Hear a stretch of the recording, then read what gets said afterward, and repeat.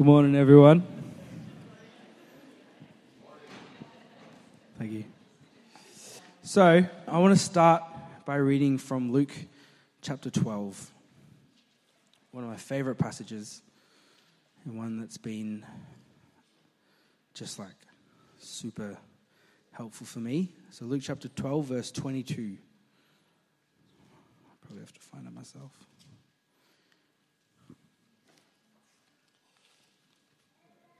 All right, I'm going to read up to verse 32. And he said to his disciples, obviously he being Jesus, he said to his disciples, "Therefore, I tell you, do not be anxious about your life, what you will eat, nor about your body, what you will put on. For life is more than food, and the body more than clothing. Consider the ravens, they neither sow nor reap, they have neither storehouse nor barn, and yet God feeds them.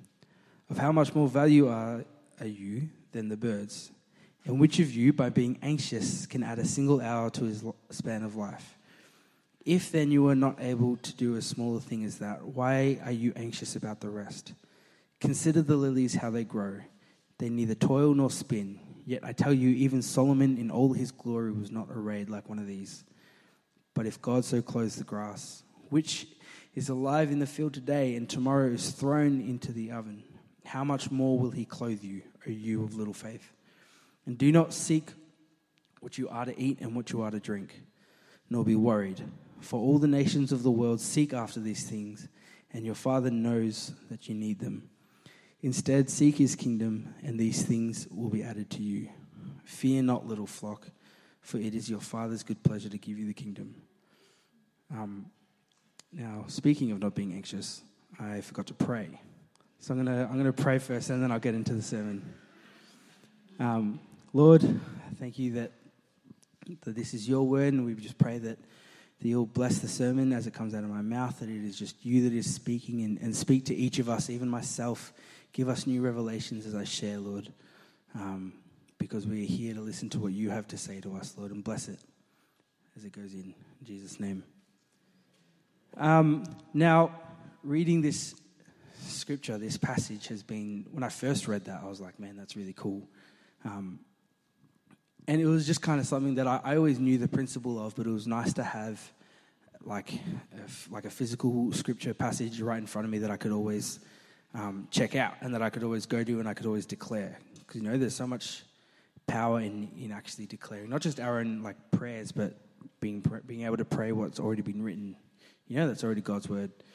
And it's been something that I've had to kind of keep coming back to many times.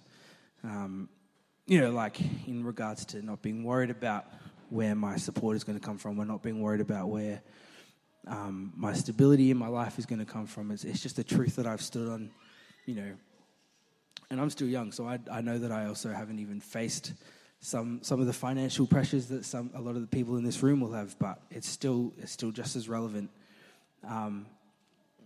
And it's something that I've had to stand on and declare it. Because, the truth is that God is our provider. We don't have to toil. We don't have to work. And, I prefer the word toil because it's like this.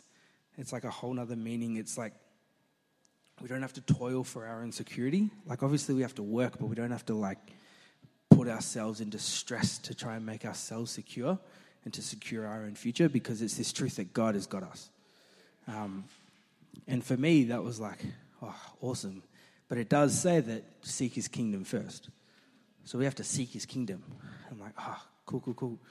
And so in declaring this and in kind of going over it in my mind, just through reading it, through talking about it with other people, I kind of got this revelation that it's like, if he says, like he paints this picture of how he prepares for the birds, and then he also, grows the field, but then he also prepares for us as well. Like, he's got everything. Like, he's in control of everything. He's got everything in his hands. Like, he has total control. And this was confirmed in Psalms 24, verse 1. You don't have to turn to it. I'll just read it. It just says, "The earth is the Lord's and the fullness thereof, the world and those who dwell therein." So it kind of paints this picture that God is in like total control. Not just he will be able to supply from what he has and will kind of give you a little bit here and there and be able to just take from this storehouse. Like, he's in control of everything. You know, everything natural. He is there and he has his hand over everything. So then I was like, okay, great. So therefore I don't have to stress. So God provides for me and that's great. But then I was like, on top of that, it was like, well, I mean, if I'm an idiot with my money, then I'm still going to lose it. So then where's the balance point? You know, because I was like, it feels kind of hypocritical to assume that God will provide for me even if I'm wasteful. It's like, oh, actually, that's still a good point. It's like, then it was like, well, how do I know that I deserve this blessing? You know, I'm not very clever with my money. Like, how do I know that I'm allowed to be provided for if sometimes I'm wasteful? And I want to read from. Can you turn to Luke chapter 16? I want to read this parable to kind of paint a bit of a picture. So Luke chapter 16, we'll just go 1 to 13. And he also said to the disciples, there was a rich man who had a manager, and charges were brought to him that this man was wasting his possessions. And he called him and said to him, what is this that I hear about you? Turn in the account of your management, for you can no longer be my manager. And the manager said to himself, what shall I do, since my master is taking the management away from me? I am not strong enough to dig, and I am ashamed to beg. I have decided what to do, so that when I am removed from my management, people may receive me into their houses. So summoning his master's debtors, one by one, he said to the first, how much do you owe my master? He said, 100 measures of oil. He said to him, take your bill and sit down quickly and write 50. Then he said to another, how much do you owe? He said, 100 measures of wheat. He said to him, take your bill and write 80. The master commended the dishonest manager for his shrewdness. For the sons of this world are more shrewd in dealing with their own generation than the sons of light. And I tell you, make friends for yourselves by means of unrighteous wealth, so that when it fails, they may receive you into the eternal dwellings. One who is faithful in a very little is also faithful in much. And one who is dishonest in a very little is also dishonest in much. If then you have not been faithful in the unrighteous wealth, who will entrust you to the true riches? And if you have not been faithful in that which is another's, who will give you that which is your own? No servant can serve two masters, for either he will hate one and love the other, or he will be devoted to the one and despise the other. You cannot serve God and money. Now, this is a pretty... in my research of this parable, because I had to do a lot of research, because it's a tricky parable, and I think in my research there's a lot of people just saying a lot of quotes like, this is the most debated parable, or this is the most discussed, or whatever. And it is an interesting one, and there's a lot of things that I could bring out, but I'm not going to kind of get into the nitty-gritty of it. But basically there was this manager, and then he had a steward, there was a master, and then he had a manager or a steward. And the steward, the manager, was dishonest. So the master fired him, or was like, I'm going to fire you. So this guy was like, okay, well, I'm not strong enough to work, and plus that's degrading. So I'm not going to do that kind of work, like as in to dig a field. And I'm definitely too proud to beg. So I have to try and figure something out so that I can be received as a manager for another master, or like try and figure out a clever way to be received by someone else so that I still have a future, right? And so what he did was he went to the people that owed his current master money and was like, he basically brought their debts down. Now, this is where the debate happens about like how he did it and what it meant. It's not like, it doesn't totally, like, it's not exactly like the crux of it, but there's a theory that he did it because he was taking away his own commission from the sale, or he was taking away the interest from it.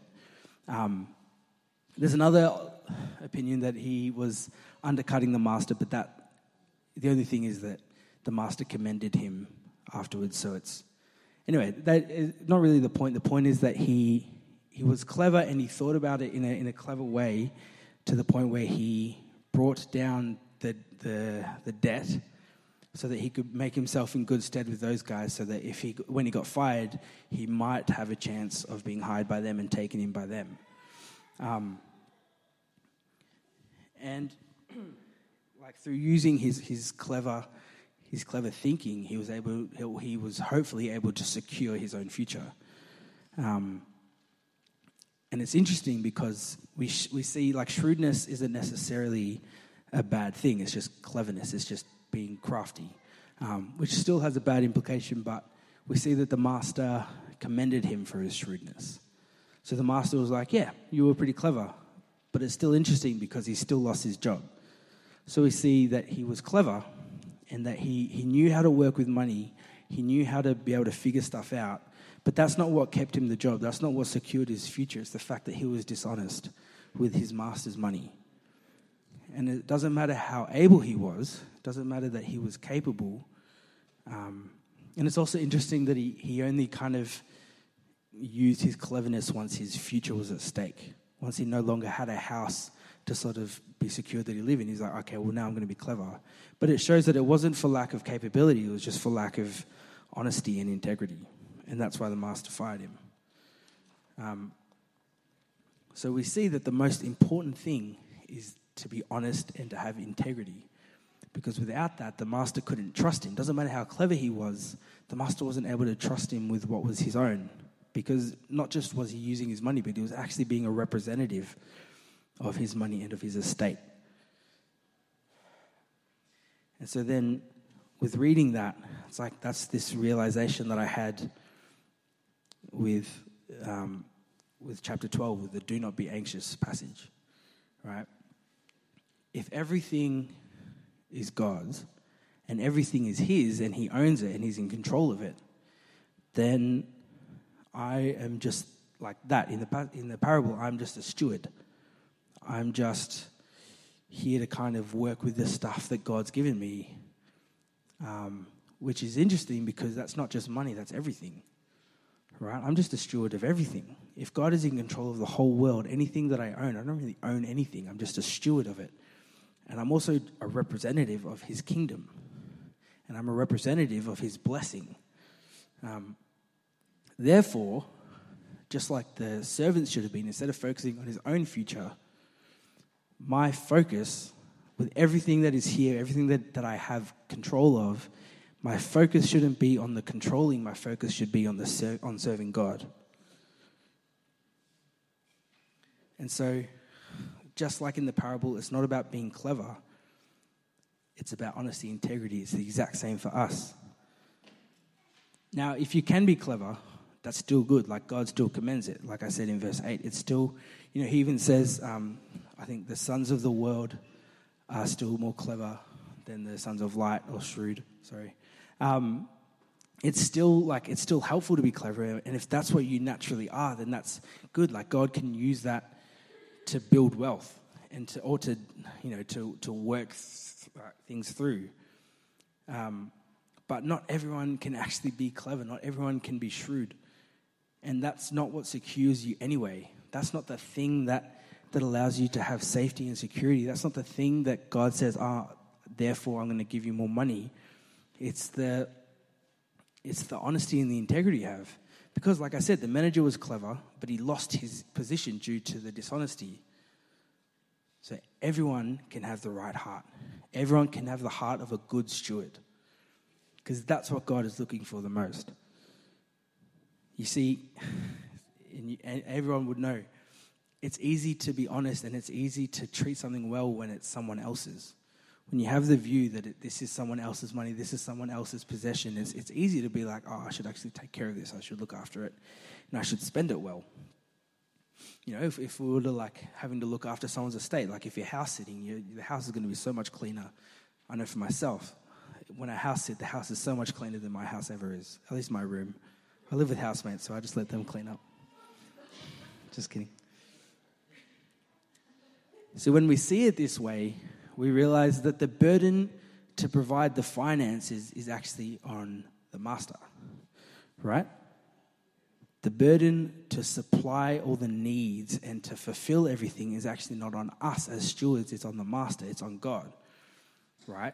All we have to do is just show honesty and integrity in handling it, as well as diligence and being a good steward.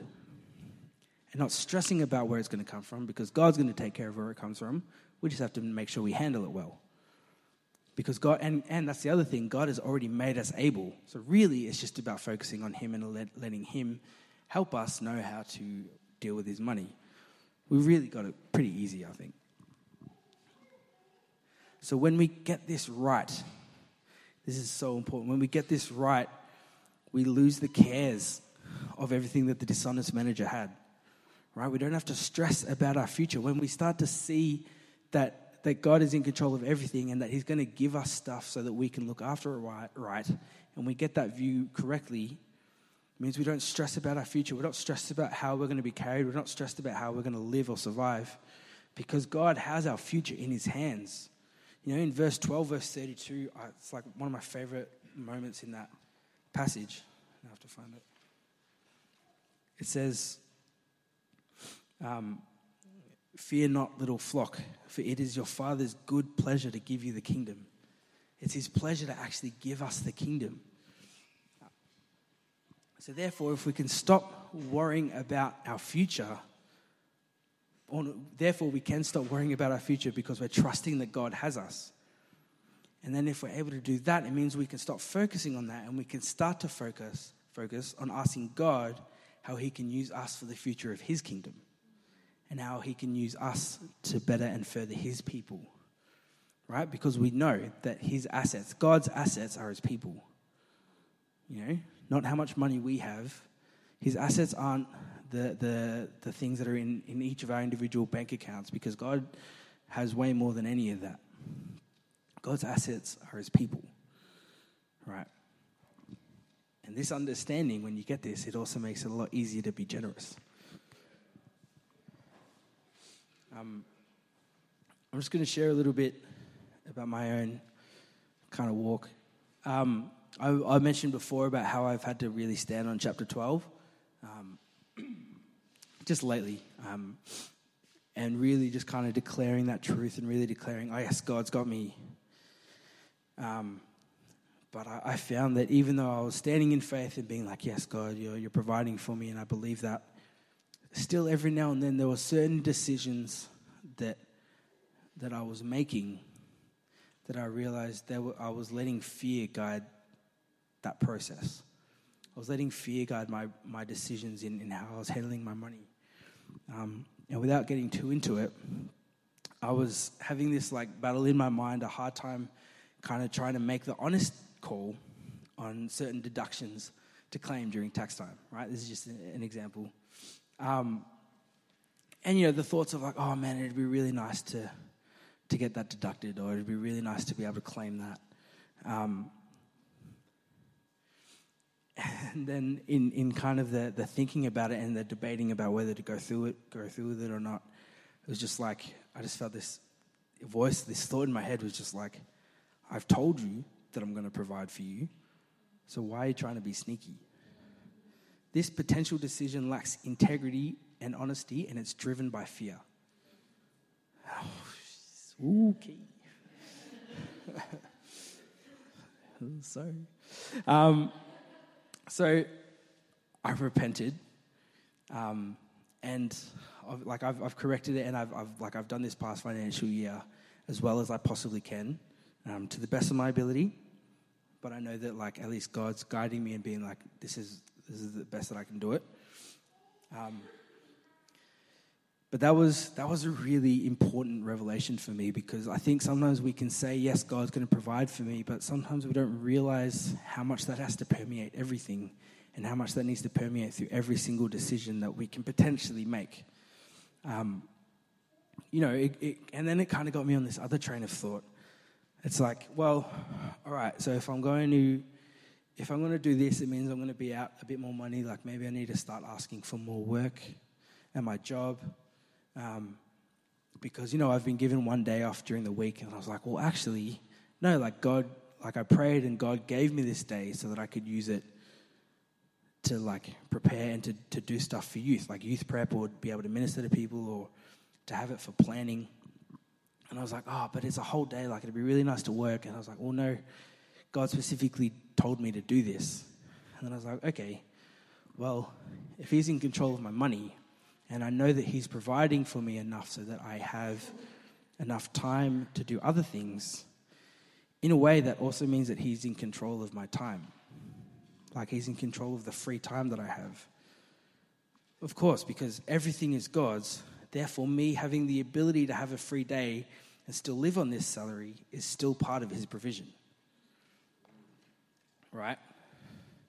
And then the more I thought of this, I just realized everything, it just kind of was this avalanche of thought. It's like everything is his. Every single thing that I own, every single capability that I have, every single object in my possession is his, right? And I'm just a steward. And when we see this, it changes everything. It changes our whole approach to life. See, it's not just our money, and it's not just our time. It's our ministry. It's the people that we are leading. It's our relationships with one another, the people that we have, not just as Christians, but the relationships that we have in our families, the relationships that we have with our workmates, the conversations that we're able to have. Like, we're just stewards of that. We're just stewards. God has placed us in these positions so that we can have certain conversations with people that he wants us to have. And he's telling us, he's like, I want you to be a steward of this person that I want to see come back to me. We're just stewards of that, right? We're stewards of our spiritual giftings. We're stewards of our natural giftings, the things that we have. You know, like I had this realization that as a musician, right, I'm becoming better and better, and I'm growing and I'm learning. And I'm not learning so that I can be better, so that I can be good, but I'm learning because it's like this is a gift that God has given me. That this ability to play music means that I can worship at the front of church. It means that I can join the music scene, and I can be planted in a scene that is so, I don't know if bereft is the right word, but it sounds right, of any kind of hope. That is so, there's just like a vacuum of light. And I feel like this is a way that God is opening the door for me to go in there and to be able to minister to people. But I didn't have that thought originally, because I was like, nah, I'm a musician because I wanted to do it and I'm just really good. But through realizing that I'm a steward of this, it's like, no, God has given me the ability to be good. And then he's using me to plant me in certain areas so that I can speak to people. And there have already been some incredible conversations that I've had with other musicians. You know, going back to relationships, just this thought that like husbands and wives, like you don't own each other. You just are stewards of each other. Like you're stewards of someone that God has placed in your life. You know, leaders, we don't own the people that are under us. We don't own the relationships that the people in our cell have with God. We don't own trying to control them. And parents, you don't own your kids. I know that might be hard. I don't know. I'm not a parent, so I don't understand. But like, I think it's important that we know that like parents, you don't own your kids. You are just a steward of a human being that God has placed in your life. Right, our position in any context is a position that God has given us, and we're just a steward of it. Whatever the context is, whatever we own, you know, even something simple like my car. Like I'm so blessed that I got the car that I got, and I was like, oh man, God, thank you for that. That's such a blessing for me. I was like, well, actually, no, it means I can use it now to be a blessing to others. I can drive people around. I can take people out for lunch. The money in my bank account, I can be generous with it because it's not mine. And if I spend it on God's purposes, then I just have to trust that he's got it. Because again, I'm a steward of everything. See, everything is from God and for his purposes. Right? Now, especially, I want to touch on this again, especially with natural and spiritual giftings. See, God has given us these, and God has given us the ability to attain them, like I was saying before with my musical ability. I have no problem saying that I'm a great bass player. Right? Now, some of you, that might be a little bit like, okay. But I know that I am, and I know that I will be even better. I know that I will and I can be great because that's what God is doing, because it's the ability that God has given me. It's not my own. I've worked and I've had things that I've done, but they're all just like natural giftings that God has given me, the family that God has placed me in, the opportunities that he's given me to be able to study and to be able to work and to play in different situations. Like these aren't things that I've managed to accrue by myself. These are things that God has given me, and the ability to learn, the ability to become a musician. The point that I'm making is, don't hide away from the gifting that you have. Don't try and play it down because you think that, oh no, it's just my own and it's just what I'm making. Like, it's not my identity. My musical gifting isn't my identity. My identity is as a child of God. But this is just something that God has blessed me with, not so that I can then be great and so that I can be like, oh yes, I'm Josh the bass player, but so that I can be used to be placed in certain situations where God can then use me as a light in areas where a lot of ministers aren't really able to get to. So my point is, whatever your spiritual gifting is, or whatever your natural gifting is, and a lot of you will know it, and some of you don't know it, but God's trying to show you, don't downplay it. And don't think that it's prideful to acknowledge your gifting. But then on the flip side, be a steward of it. Because if God has given us this, what right do we have to withhold it from him or his bride? Right? It's one thing to acknowledge it, but then it's another thing to actually be like, okay, God, you've given me this. How can you use me in this? How can you use me to benefit your kingdom? How can you use me to improve your assets, your people? And with this, we see that stewardship isn't just something that we do, isn't just like a thing that we have to kind of approach each situation. It's being a steward is like an attitude that you have to everything in your life. It's a whole attitude. Can I just invite the music team back up?